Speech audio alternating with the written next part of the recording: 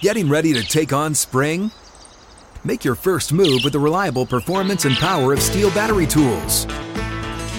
From hedge trimmers and mowers to string trimmers and more, right now you can save $50 on select battery tool sets.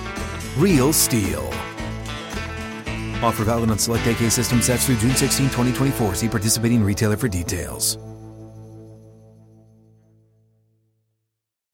Live from the 6th and Peabody Studio and across the Outkick Network, this is Outkick 360 with Jonathan Hutton, Chad Withrow, and Paul Kuharsky. Out of the gates, ready to go. Outkick 360 underway. Tuesday edition is here across the Outkick Network. Crew is all here from 6th and Peabody with Yeehaw Beer and Old Smoky Moonshine. Jam-packed show. Basketball Hall of Famer Ralph Sampson joins us in 20 minutes. Coming up in hour number 2, John McClain joins us to talk all the NFL headlines, which we're about to do as well. Plus in hour 3, former Crimson Tide running back, two-time national champion, 4-year NFL vet, now in the USFL, former Crimson Tide running back Bo Scarborough with us. That will be at 4:20 Central Time. Gentlemen, good afternoon. Big show today. We've got Ralph Sampson to talk NBA Finals and everything else going on. I went back and watched some highlight footage of Ralph Sampson. I was way too young to enjoy Ralph Sampson the time he was playing. Dominant. But there was a shot that put the Rockets into the finals where they lost to the Celtics in '86. To beat the Lakers with 1 second on the clock. It's one of the top 60 plays I saw in NBA history. Unbelievable shot. I don't know, like watching this grainy footage of it. This is not high definition in 1986. He catches the ball facing out of bounds this way and shoots it over his head like a horse shot on a jumper with 1 second left and drains it. His college career was absolutely unbelievable. Phenomenal. One of the best college players of all time. Yeah, one of only 2 guys to be the Naismith Player of the Year award winner 3 times. The other one, Bill Walton. Everyone's favorite broadcaster. That's awfully good company. Yep. Awfully good company. We'll talk with Ralph Sampson coming up in 20 minutes. And again, headlines with John McClain across the NFL. A lot busier week in the NFL this week compared to last week with the OTAs going on and the newsworthiness of those speaking. Deshaun Watson, one of them, the Cleveland Browns quarterback, speaking for the first time since the New York Times report from last week. In fact, it broke, and it was dropped while McClain was on the show with us last week.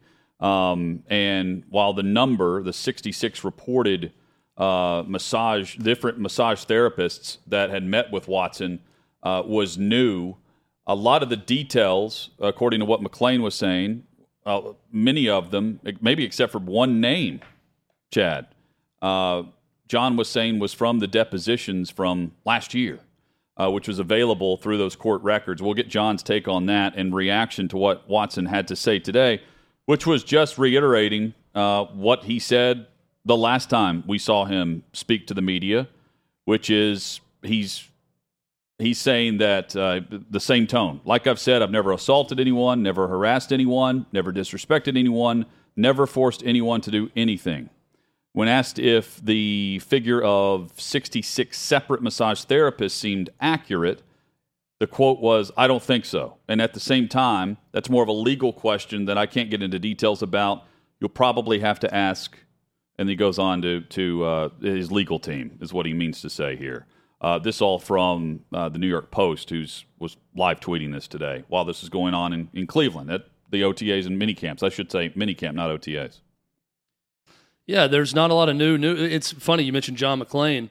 We started, reading the New York Times story last week, and going to break, he said, "Old news, all old news." And then we come back, and I read through the story, and he does admit that 2 things. One, he knew about the security, the head of security for the Texans, giving him the NDA. The name had never been named before, though, in a report until then.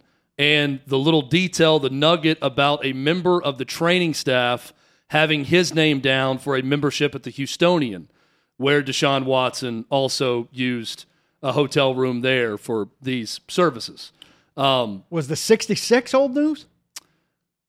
He said that the Chronicle at the time had it up to, based on the depositions, you could link up to 44. 44. So that's there are 22 a significant new ones, increase from 44. And the to New York 66. Times would also admit in their reporting that some of those numbers are being added to from other sources that are a part of the 44.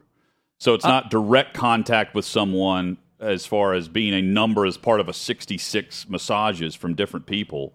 At least 5 of them, according to the report, were added on based on what someone else told them. I think, Paul, I didn't think it was huge revelation, but I thought it was incremental building, which at times Jenny Vrintas has been consistently doing. The way I would describe it is there's just more of it. Right. Yeah. There's nothing new. Incremental gains. Right? I mean, everything that Deshaun Watson has said he didn't do or that wasn't illegal could still hold. Mm-hmm. And everything the women have said continues to multiply with other women, right? Like if there's not some new allegation of, okay, Deshaun Watson grabbed me and forced me to have sex with him, right? That would be a completely new allegation that's totally different than other accusations from women, right? There's a lot of differences in some of the stories, but really right now it's just more and more and more. And I'm certainly not going to be shocked if there's another story that there's 30 more women that come out and tell the New York Times or someone else that's involved. And also, I'm sure you guys hit this, but look, I can understand an NDA from, I don't want everybody to know my business, but you shouldn't have such a widespread thing that you don't need people to know your business. If you have normal business dealings with a couple masseurs, then you don't need an NDA. Right? I mean, look, there's no denying now that his dealings with massage therapists is irregular.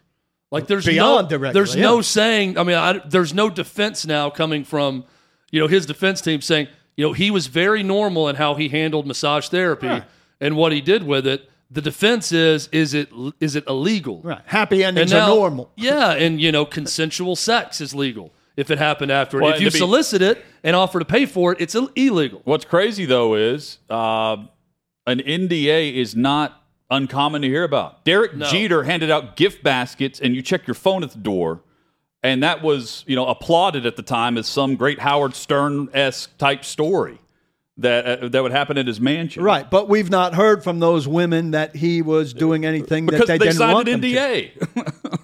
I mean, that's my point. Well, that was the whole point of telling the gift basket story. You get a gift basket on the way out for signing something on the way in. Here's the troubling part to me about all this.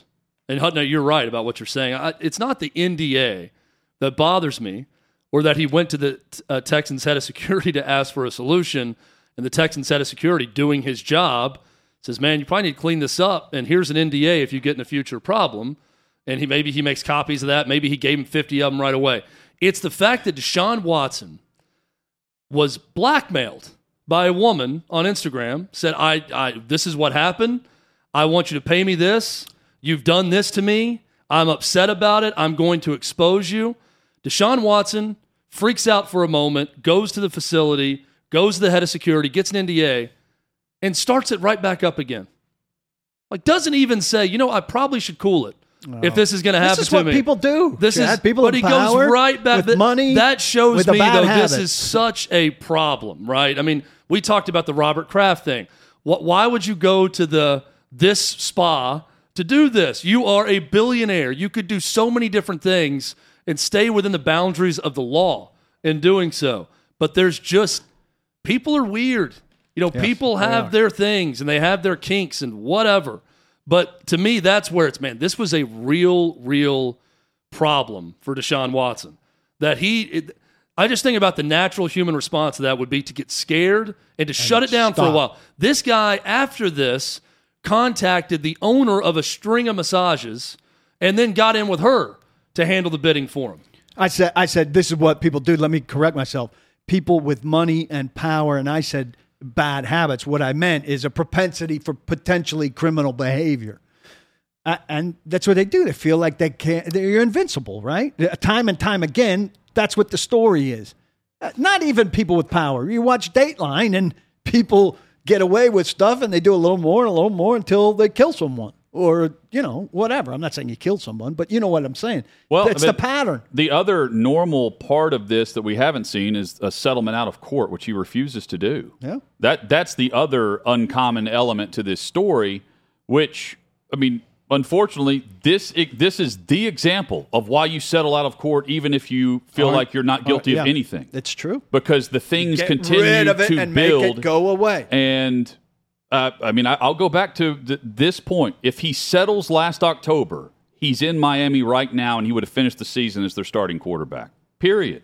And that would have happened. And this would not be a story this offseason. And now we wait on this independent investigation to conclude.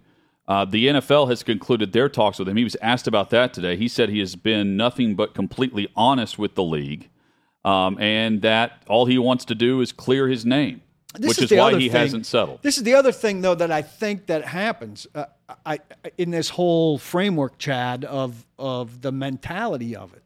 I think people convince themselves that things are true that are not true. I believe that he's done a lot of this stuff and that he's convinced himself he's done nothing wrong at the same time.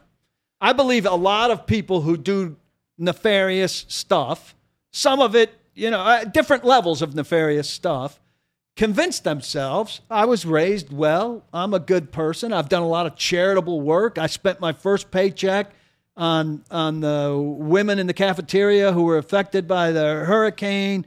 I'm a generally good guy. And I've gone into some massages and did some things, but there's nothing wrong with what I did. And in his moral code, he's carved out, and I think we all do this to some degree, you carve out what is fine and what is not. I'll give an example of myself. I'm a kid. I was raised in a religious family. I carved out that it was okay to drink with my buddies, but it was not okay to do any drugs. And so underage drinking, and I know this is a small thing, but underage drinking was completely fine, but I would never go near pot. And so I justified a lot of things that way. I made carve-outs. We all make out carve-outs. And so he gets bigger, and we're talking about a different world and a different degree of things, and he carved things out in a way that he convinced himself he's fine. Well, and also I think that he had a lot of success with this. Yes. And the more you have success, right. the more it's not universal. You gain confidence. It's on the record that 3 of these women had sex with him at the end of the massage. So it's not like he's getting turned down at every turn. So the confidence level grows. It emboldens you to do more and more, and you're not as deterred by the girl that cries when you try to do this with her, right? Because the next one might have sex with you. Yeah. You just move on and say, well, I guess, she was having a bad day, but let's call up my massage consigliere down the road, and she'll set me up with a new masseuse. And then things will be fine tomorrow or 3 days from now or 1 week from now. My biggest issue with the whole thing is the NFL, who 6, 7, 8 months ago decided they were not going to play the court system. They are now going by the moral code of reacting to public perception and public reaction to this story. After allowing him, if they do in fact end up suspending him, they have allowed him to be suspended with the maximum of $1 million fine if he's suspended for the full season. The NFL allowed this to happen. Cleveland gave him a fully guaranteed contract where they have doubled down publicly saying they do not plan on voiding that contract. This is the second time that he stood behind a microphone and claimed that he's going to clear his name on this. 2 grand juries, not 1, but 2 grand juries in Texas threw this out. Didn't even want to go forward with it for a criminal trial. And yet here we sit on a month before training camp gets going back through the details that were available through these court documents last fall. And a lot of these details that were out in the HBO interview were in these documents. But yet the reaction has been, oh, we're hearing this for the first time. I mean, there's also a timing element to it from the other side of this case as to why they sat down and did the interviews right now. It's because the court of public perception, they're hoping, weighs in on whatever NFL investigation is going on right now. Do we remember the NBA? I think it was David Stern. Maybe not. Disallowed a trade. It was New Orleans. Maybe the New Orleans Hornets before they became the Pelicans, and they had some big trade. Chris Paul, maybe. They're going to send him to the Lakers. Yes. And they just disallowed it. But there ended was up going to nothing Clippers. Right, and there was nothing technically wrong with the trade. The commissioner just used his power. Chad, that sound familiar to you? No, you're accurate on that. I forgot what they were getting in blocked return. it. It was like they just thought it wasn't good for the game. It was a Chris Paul involved trade from New Orleans, I think, to the Lakers at the time. That's what he said. Yeah, and it was. So I'm just who else was involved in it. Well, they ended up sending him to the Clippers. Yeah. I'm just wondering, a different league, obviously, different CBA, all of that.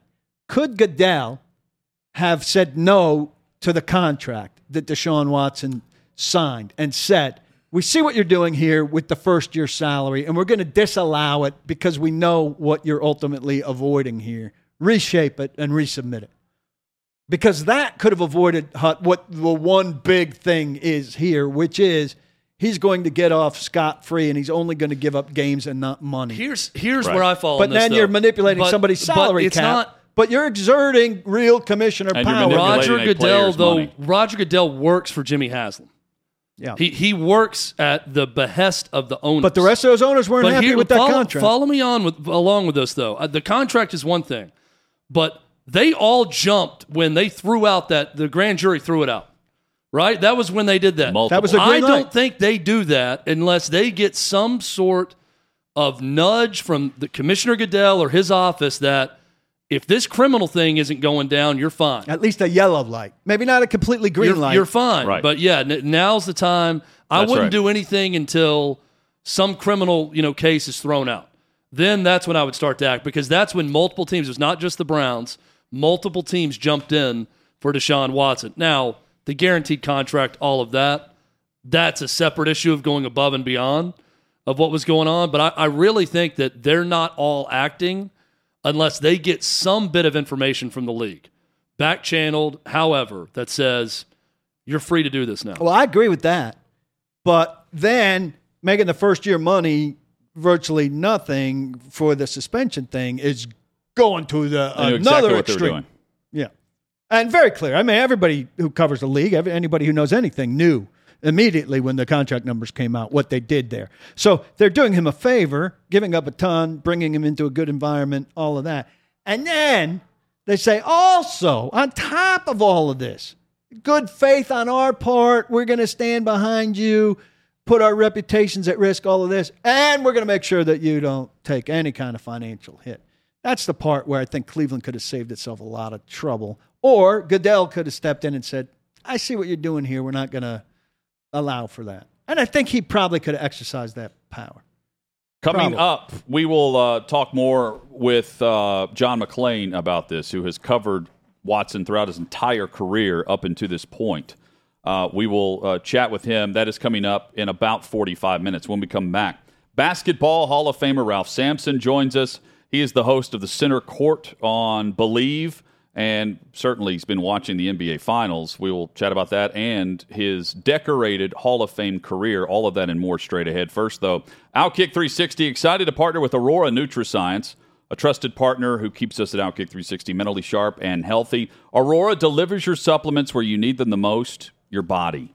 VitaLifeScience.com is the website, VIDA Lifescience.com, where you can see more information and receive a 15% discount with the code OUTKICK360. Typical pills, capsules, not well absorbed. In fact, most are only absorbed in small, very small amounts, but here's Aurora. Unique cutting-edge nutritional and absorbable supplements encapsulated in liposomes that ensure greater absorption in the body's bloodstream. I use the vitamin C, the vitamin D3, glutathione every day. They have so many more options to choose from at VitaLifeScience.com, VIDA Lifescience.com, 15% off with the code OUTKICK360, VitaLifeScience.com. What's up, everyone? It's Nick Wright, and I got something exciting to talk to you about today. Angie, your ultimate destination for getting all your jobs done well. Now, Angie isn't just your average home services marketplace.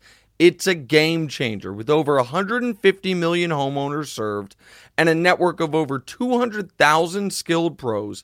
Angie has experience and expertise to tackle any project with ease.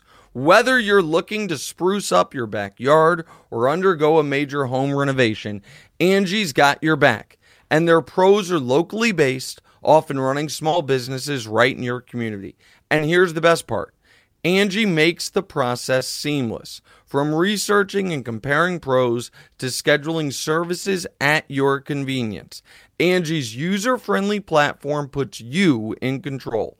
So why settle for anything less than perfection when it comes to your home? With Angie, you can trust every project will be completed with the utmost care and professionalism. So get started at Angie.com. That's ANGI, or download the app today to discover why homeowners across the nation are turning to Angie to get all their jobs done well. More headlines coming up across the NFL on Outkick 360 and the Outkick Network. We switch gears, though. The Warriors took a 3-2 series lead last night over the Boston Celtics, and we have one of the best to play, especially, in the college game, one of the best ever college basketball players. Ralph Sampson joins us, Naismith Basketball Hall of Famer, and he is the host of Center Court on Believe, and he joins us now on Outkick 360. Ralph, great to have you on the show. Hope you're doing well. I'm doing well, thank you. The Warriors won last night, so I can't complain. Steph Curry only 16, but before the game, the chatter was he is the MVP, win or lose the series. Were you on board with that sentiment?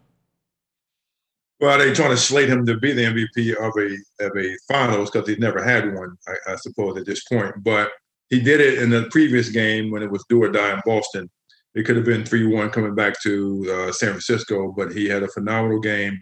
Obviously, I think he shot himself out because he didn't make a three last night at all. So, but the proof is in the next game, how he comes back. I think they will win the series and win the championship, even if they have to come back to Golden State and San Francisco. But, I mean, he's the MVP no matter what, whoever steps up. But over the series, I think he should win the MVP for sure. For someone who played for the Warriors in Oakland, were you sad to see them leave Oakland for San Francisco? Not really. I mean, I understand the economics of the league. Oakland was a great place to play, a lot of history there. But it was just a destination that, you didn't want to go to sometimes outside the arena. The arena was packed when they won championships, but the new arena they have right now is absolutely phenomenal. So downtown San Francisco is the heart of the city. And, they will still be a part of Oakland, I think, the history, but, things change. You got to move on. I want you to take us back to Charlottesville, if you will, Ralph. I've heard some great recruitment stories, and it's gotten a lot fancier since your day. But they put you in a helicopter and flew you up so that you could see something there. I was hoping you could recount that story, and I don't remember who the competition was, but I'm wondering how big an effect this had at sealing the deal for UVA. Well, yeah, that was my official visit. Now, you have to understand, I was, I'd already gone to the arena and played. I could won 3 state championships there in the same arena I played in college at University Hall. I've been to a number of games over there because it was only an hour away from my family's house. So I knew the university well, except for the classroom. And so at that point in time, you could take only 6 official visits. I took 4, Virginia, Carolina, Kentucky, and Virginia Tech. And so they begged me to come on an official visit. They picked me up in a conversion van, drive me an hour over the mountain. I come to University Hall, and there's a helicopter in the field waiting for me to get on. I'm like, okay, I'm 7'1" at that point in time. Never rode a helicopter in my life. I'm like scared as all get out. I don't know if that was a good move on their part or not, but we took the helicopter over the university, Thomas Jefferson and the lawn and all that. And as the story goes, a guy named Tom Hicks, which I didn't know at that point in time, but he played at UVA years before I did. And he and his fraternity brothers went and wrote Ralph's house on the top of the building. Wow. And so, that was exciting. It didn't sway me one way or another to go to UVA. But I had already, and I made that decision. I always like the coach, the ACC, the teammates, all that stuff was a factor when I went there. But the crazy part about that helicopter, the next year in the NCAA rule book, it said no extravagant recruiting visit trips like University of Virginia riding a helicopter and was an athlete over there at university. So I guess we made the record books the next year in the NCAA rule book. Went from Ralph's house to Ralph's rule. Yes. Ralph Sampson, our guest, and Hall of Famer at that. So you mentioned you were 7'1" at the time. 7'4" is where the growth spurt ended. How tall were you in high school? What was the growth spurt like in high school for you? Well, we go back as far as maybe middle school, maybe early. I say ninth grade. I was 6'7" in the ninth grade, probably 165 pounds soaking wet. Played on the junior varsity in the ninth grade year. At the end of the year, my high school coach moved me up to varsity. We went to state championships that year. And I went from 6'7" to 7'1" in 3 years in my senior year at University of Virginia. So I entered Virginia at about 7'1", 7'2", and then I growing another 2 inches my freshman year in college and being 7'4". So with every year ride till my body stopped growing and my joints and ligaments start to mature. Everybody understand. I went in university my freshman year at 7'1", 199 pounds basically, and somewhere in that range. And I'm playing against Buck Williams, Albert King, Larry Nance, and Hall of Fame ACC players. And I was really, really young and not mature body-wise. So between my first and second year, I gained 15, 16 pounds of all muscle. And then we go to the Final Four my second year. And true that whenever you started playing basketball, it was on an 8-foot goal, and there was a rule that you could only score 16 points in a game as an individual? Right, yeah. I used to love baseball, a lot.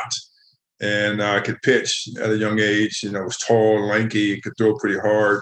I had an uncle that played in the kind of the minor leagues of the area. He was a really good pitcher. So that was fun for me. My arm at the next year or so got a little lax because of my growth spurts. And I threw kind of a sidearm type of pitch. And on right-handed batters, it stopped curving. It started going straight at the batters. So they're like, you're throwing too hard. You're going to hit somebody, hurt somebody. So we're going to move you to first base. They moved me to first base, and I could catch the ball. But, being with my wingspan, they would throw balls to first base, and they would be all crazy. And I would catch the ball with my ungloved hand. And my mother said, look, you're going to break your hand, whatever. So they moved me to outfield, and outfield and left field was the most boring thing I ever did. And so I just made strictly the basketball, but basketball was more because we were on 8-foot baskets. And again, 8th grade, I was 6'4", 6'5" already. And you can only score 16 points in a game. And I had 16 points in the first quarter. And all they got to do is rebound and pass the ball out. And we won it, obviously, but it was the most boring thing to do because I couldn't score. I couldn't get the ball, only rebound. So it was fun. It taught me a lot about the game of basketball, but it was boring for sure.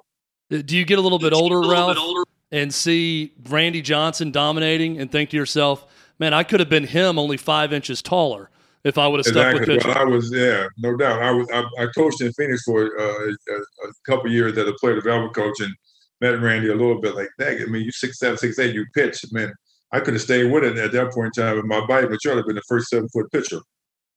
The evolution of your game fascinates me. Dominant player in high school, dominant big guy at Virginia, and just a legendary career there. You get to the NBA, you get off to a great start, and then the Rockets draft another guy by the name of Hakeem Olajuwon, and you become more of a power forward to Hakeem Olajuwon at center, and you've got the Twin Towers, and your game evolves a little bit at that time. Walk us through the evolution of what was asked of you when Hakeem came along. And Ralph, when you watch the game today and see the role of big men in today's game, could you see yourself evolving even more into a role that would work today for you? And how different would that role be? Yeah, definitely. My rookie year, number one pick, me and Roddy McCray. Roddy McCray was the third pick. We go to the draft, which is coming up in a week or so. We fly down to Houston. We got 18,000 people in the arena. And wishing us good luck and fans, whatever. So it was exciting, obviously, at that point in time in our career. But we get there, we got guys and that played, and we go out and we like, where did we come to? Because they would go out to hang out, they would drink, smoke, whatever. Like, okay, it's a whole different world for us coming from college basketball. But we knew we got into it, and then we wanted to play. So our rookie year, was tough because we didn't win a lot of games. And I can remember like the last game on the road, and the coach Bill Fitz, God bless him, he passed away not too long ago this year, and he would have made me read the newspaper because I said if he just let us play a little bit, it would be totally different. But Elvin Hayes was one of my mentors. Caldwell Jones, Major Jones, Calvin Murphy, Tommy Henderson. I mean, had a lot of great guys that were helping me get through my rookie year. And then at the end of the year, like they said, well, we can get the number one pick again. If we do that, we would like to draft Hakeem Olajuwon. So they came to me and said, how would you like to play power forward? And like, okay, great, power forward. I don't have to be a center. I can run and jump like I want to. I don't have to get beat up on the post like I was getting beat up every night in and night out. And we would get the great Hakeem Olajuwon. Now, I had played Hakeem Olajuwon in Tokyo. Actually, my team did. I had pneumonia. And so I got to know him a little bit from that experience, but watching him play in the NCAA tournament, that could be a good fit. And they came with this thing called the Twin Towers. So it was exciting for me to get him involved and get him started. I'm a second year man. He's a rookie. And I think we played well together. And if they would have kept it together, we would have won multiple championships many times, I think, because you have to understand, we didn't have any point guards. We go to the finals against Boston, beat the Lakers, and we have no point guards. John Lucas, Lewis Lloyd, and then the great Mitchell Wiggins. Now his son is playing right now. Mitchell Wiggins was on our team, and he did up Matt Jump. We had no point guards. We created a point forward. But if they had kept us together, we would won. I think won a lot of championships. But anyway, that didn't happen. But today's game, a friend of mine out there, Thomas, had a comparison with me and the Greek Freak. And I would have loved to play in today's game. I think my skill set, my mindset, 7'4", you can't shoot threes in my era. Like, why not? And now you got all big guys shooting threes like it's running water. So I'd have loved to do that. Today, I wouldn't have got beat up as much on the post. And I think things would have been a lot easier in some regards to my physical injuries, this, that, and other, because you couldn't drive down through the lane in the NBA we played in and not get hit. The lane is wide open today. You can drive down. I can shoot threes. Look at what Dirk Nowitzki did over his career in Dallas. 7 foot, he had a turnaround jump shot from the free throw line. And so, that stuff happened. The game had evolved, but I would love to play today for sure.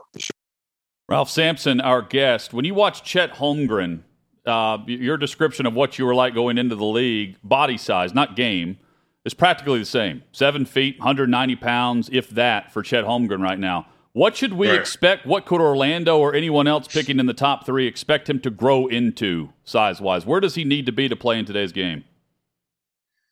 Well, he just got to develop his skill set and find out what's his sweet spot. The game will develop. The body will definitely develop.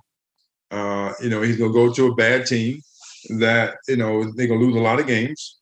And that's going to be discouraging to him. And then if he goes to one of those bad teams, he might have to get traded at some point in time to get to a better team. So just don't get down on yourself initially. Go in with an open mind and open heart, but work on your game every day. And that way you can achieve success. You work on your game, work on your body, work on your attitude, because it's totally different than the college game. It's totally different than the college atmosphere. It's a grind in the NBA. Everybody knows that today they have, private planes and all this luxury stuff. We didn't have that. We had to get in and we didn't have chefs and people cooking our food. Don't get caught up with the hype. You got to put work in. And the crazy part, I'll tell you guys, is that a guy like Chet, big guy, whatever, they have player development coaches that never played a game of basketball. That may throw you the ball out, say, do this drill, do that drill, but no drill in the name of basketball, no drill can help you become a basketball player on the court when it's live. And so you got to figure it out. You got to it'll get you some great moves, but it ain't gonna get you in competition where you can play at a high level. So people have to understand it's crazy out there in the NBA, and they got more scouts and people that never play the game at all. They think they know how to play the game. They tell people all these analytic things that will tell them that this guy should play here and shoot the ball there. That's dumbfounding to me and old school guys, but we never was like that. So Chet will be. I think all the draft picks coming up will be good. I've been watching it and trying to evaluate who's going to be number 1, number 2, top 10. But they got to put work in. Just like I asked people, you guys might know who was the top player picked last year in the draft. I honestly don't remember. Yeah. And most people don't remember. And he went to Detroit. Oh, Cade Cunningham. Cade Cunningham. Yep. But you don't remember him, do you? Not what it used to be. No. He's no Ralph Sampson. We remember that number one pick. But that's the problem with the NBA and then the draft picks. You don't remember the draft pick last year because he got to go with a bad team. And he's got to develop his game. Cunningham got to work on his game, but it could be a situation again with Detroit. They're not going to be a great team. Ralph Sampson has been our guest, host of Center Court on Believe. Warriors closing this out in 6, or do you think we're going 7? I think it'll be a 7-game series. If Boston has any heart, with Tatum and that crew and Brown especially, and Marcus Smart, they have any heart, they go home and they'll blow Golden State out. If they don't have any heart, it'll come out, and Golden State will win the game. Not in either a blowout or a tight game. Golden State wins on your court, then that means you don't have it. We were down 3-1 in Houston, and Boston could have won. And I swear to my teammate that they may win the series, but they're not going to beat us on the home court. So we literally got in a fight. I got kicked out, and we ended up winning the game, but they won the series. So you're not going to win you might win it, but you ain't going to win on my home court. Ralph Sampson has been our guest. Ralph, thank you for the visit today. We'll be reaching out soon. We love the visit today, and hopefully you'll be on again. Real pleasure. Thanks. Yeah, it's my pleasure. Let me know you guys are good, and good luck, and keep talking sports. Whatever you guys do is working. I love being on. Thank you so much. Thank you. Thanks, Ralph. There's Ralph Sampson, Hall of Famer, and check out him on Center Court through Believe is where you can find his podcast each week.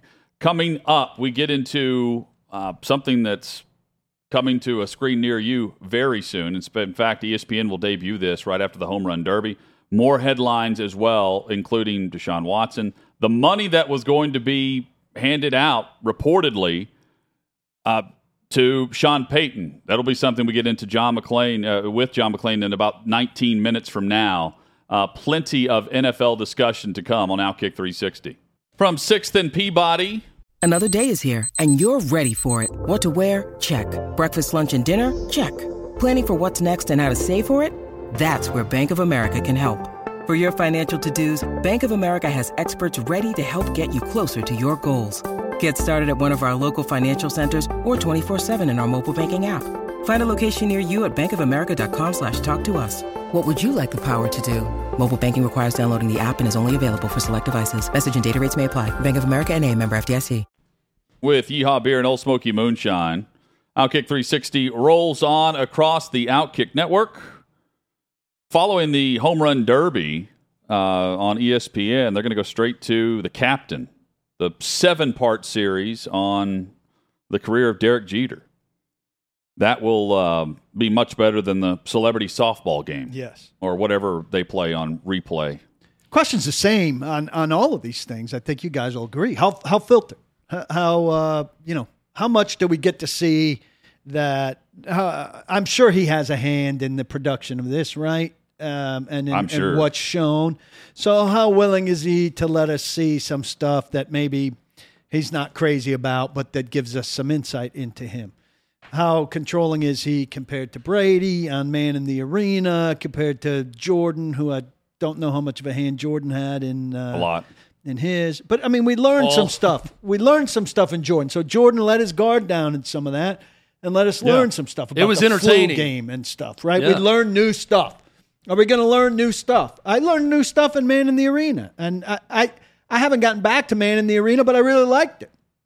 If it is similar productions, it's going to be filtered to some extent, and it's going to be through the lens of the captain himself, Derek Jeter, to a large extent.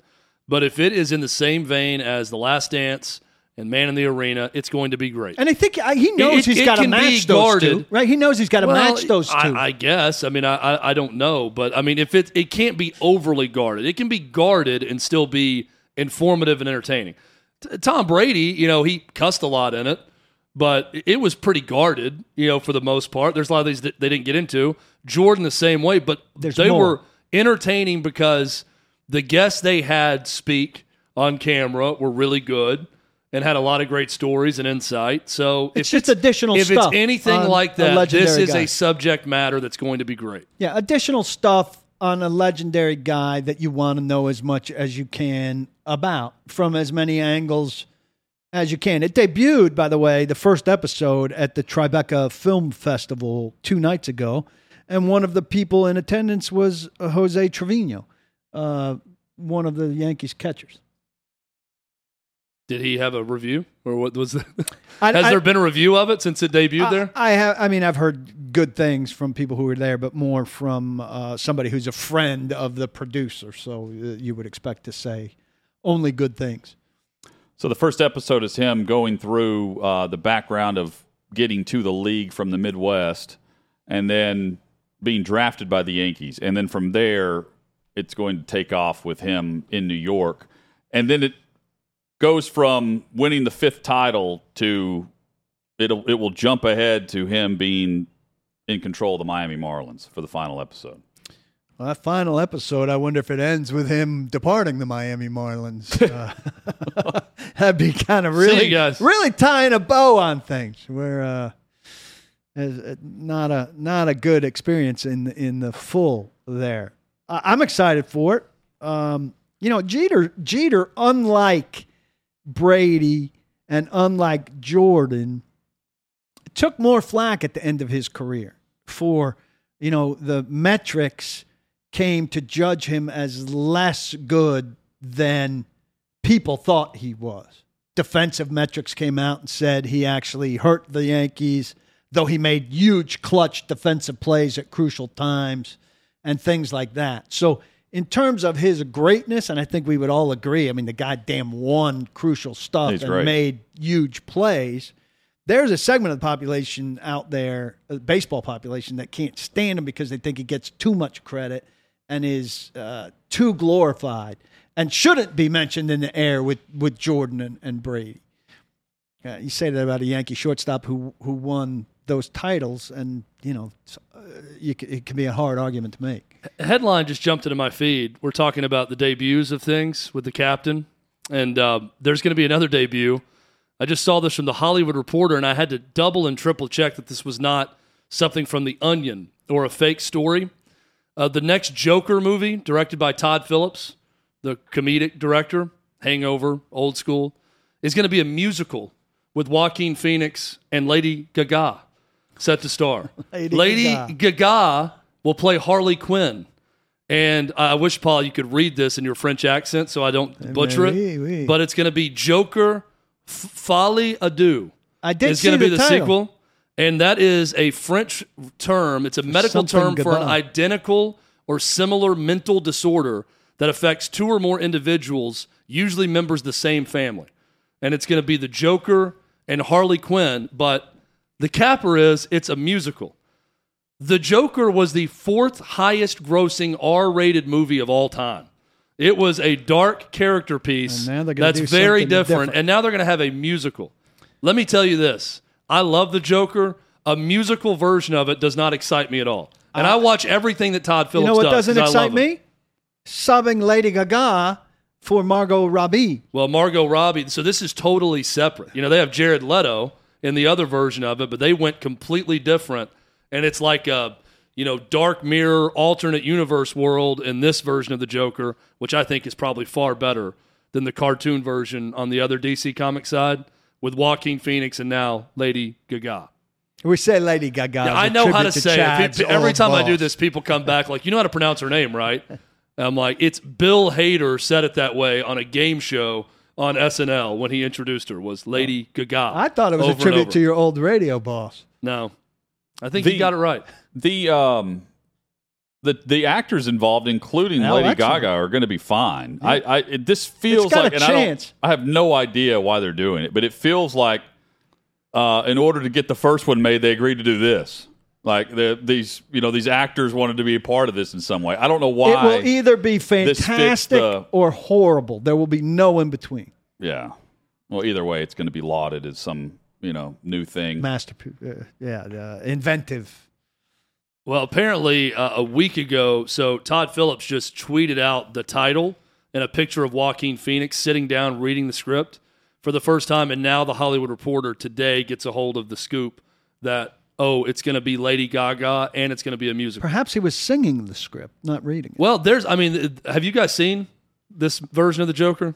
Yes. Okay. Oh, the newest? Yes. Yeah. The newest one. Did you like it? Yeah. Yeah.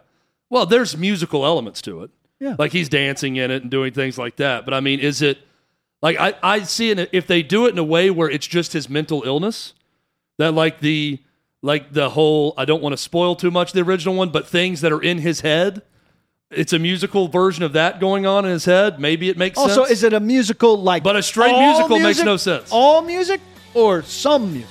It'll be like the movie Les Miserables. These guys love their French. Coming up, John McClain joins us. He threw out the first pitch for the Houston Astros, but we have plenty of NFL headlines, mini camps galore, including Deshaun Watson in Cleveland. That's next on Outkick 360.